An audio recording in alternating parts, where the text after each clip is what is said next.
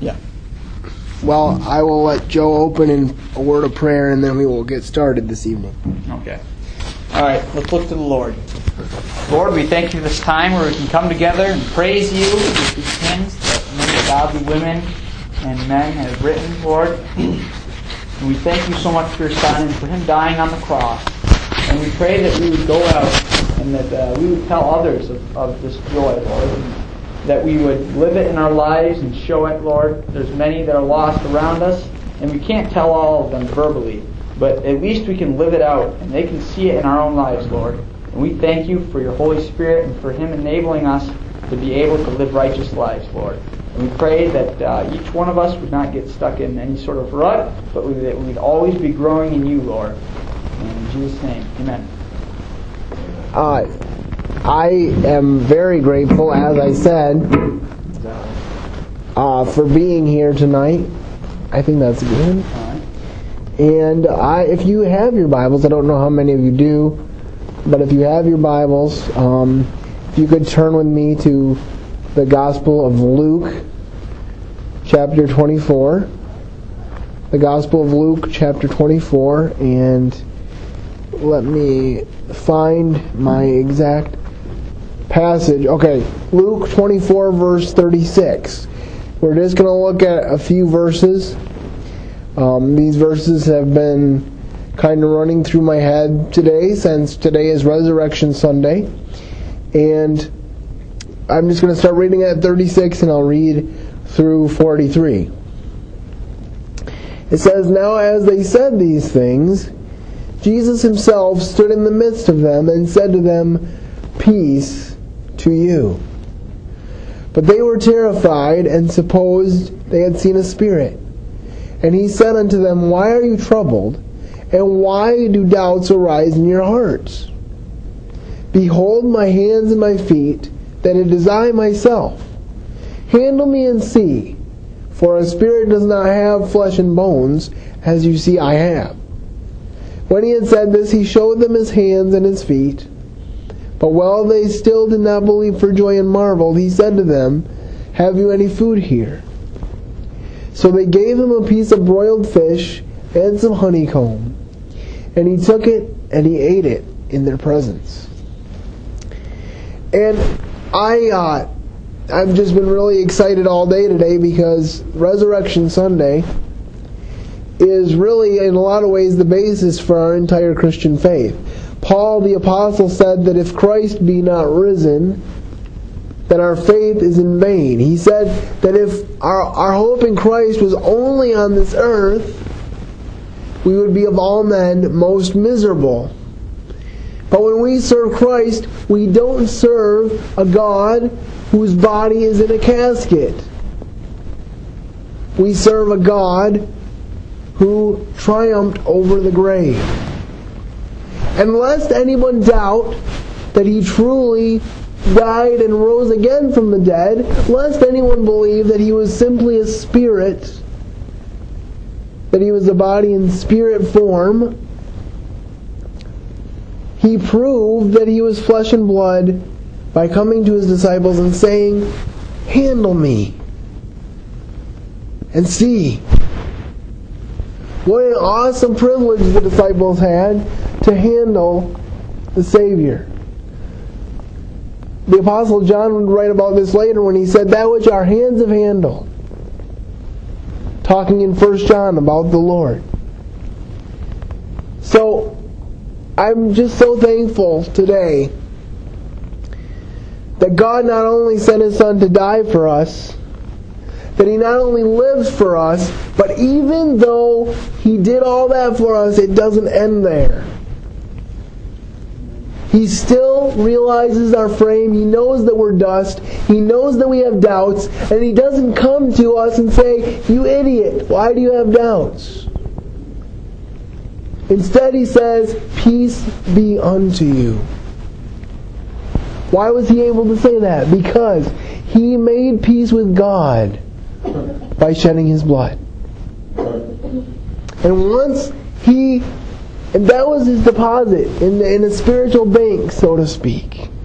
And once He made that deposit in that spiritual bank for us, When He rose again on the third day, it was as if the check cleared. And God said, by way of exclamation point, your sacrifice was enough. But as this passage states, the people still had doubts.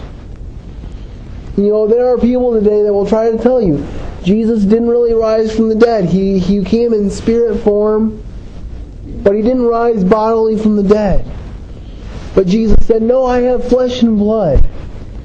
And He proved it by eating some honeycomb and some broiled fish. And this seems like a minute detail. But Luke, particularly, Luke was given the details. He was a physician, so I'm sure it was part of his personality that he wanted to be spot on and factual, but it was also the fact that in case we had any further doubts, God wanted to erase them all. And I love the fact that God meets us where we are. He doesn't expect us to, by our own strength, come to where He is, because we couldn't. We couldn't make up the gap between us and Him. But He does that. He came to them and He said, handle me. And it says they were joyful, and they still didn't believe, so then He ate the food with them. And how joyous it must have been. So He was able to prove that He was who He said He was. And most importantly, He was able to prove that He keeps His promises. God said in the Old Testament, He said, I am not a man that I should lie. He said in another place, I am God, I change not. And the God of the universe, the God who created the entire world, stretched out His hands on a Roman cross and had spikes driven in His hands and spikes driven in His feet, and a spear stabbed through His side. Why? Because He loved you. Because He loved me. And like I said, it would have been enough in some ways for Him just to die for us, to clear our sin debt. But it wasn't just that. He wanted to continue to maintain a personal relationship with the people that He loved. And so He appeared to them, and His words to them were, peace be unto you. Not because they deserved it. The Bible says that all the disciples forsook Him and fled. But it was because He knew that we couldn't help ourselves. The Bible says in Romans that while we were yet without strength, in due time, Christ died for the ungodly. So I want to encourage you today that Jesus Christ keeps His promises. That He did rise from the dead, a full bodily resurrection. And I know, especially as you are getting older and looking at the end of your lives, you're probably anticipating Christ's return, either for you, before He comes back, for His church, or for His church as a whole. But we also have this promise in Acts, where it says, where the men appeared to the disciples as they were standing on the mountain watching Jesus ascend. And these men said to the disciples, why do you stand here gazing into heaven? This same Jesus who you saw go into heaven will still come in like manner as you have seen Him go. So if we can believe that Jesus Christ died, was buried, and rose again the third day, we can believe that He's coming again. And I'm looking forward to that day. Because in that same passage I referred to in 1 Corinthians chapter 15, where I talked about if Christ be not raised, our faith is in vain, he goes on to say that Christ is raised, therefore our faith is not in vain. And he also says this, he says, this corruptible will put on incorruption, and this mortality will put on immortality. I am in a pretty crippled, broken body. But the great physician is going to put me back together again. And I am going to run and jump on the streets of gold after I've fallen down before my Lord and Savior and bowed my knee. I want to encourage you to keep fighting the fight, to finish strong. And if any of you have yet to trust Jesus Christ as your personal Lord and Savior, I would encourage you to do it today.